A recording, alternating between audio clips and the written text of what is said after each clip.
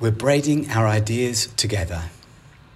The materials and processes used by Sime often invite imaginative and metaphorical interpretations of the work. For example, the braiding of electrical wires, which characterises many of the latest works in the Tightrope series, has been likened by Sime to the threads or strands that weave a story, or the lives we live together. Braiding is a skill that a lot of people know how to do. It's like braiding your hair.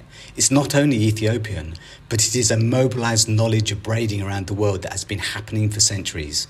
It's just human nature to want to braid something, to bring them together. It's about you and me braiding right now. You and me talking. We're braided. We're sharing ideas. We're braiding our ideas together. Braiding also draws attention to Sime's use of colour. The manipulation of yarn in his stitch works has been compared to a painter's use of coloured pigment. This could be equally true of the subtle changes in colour achieved through braiding electrical wires. The flexibility of wire, as opposed to circuit boards or computer keys, allows for greater contrast of light and shadow through the introduction of carved relief elements. The variations of red within Tightrope, It Is Green 8, took years to collect as wires were patiently sourced and separated by tone.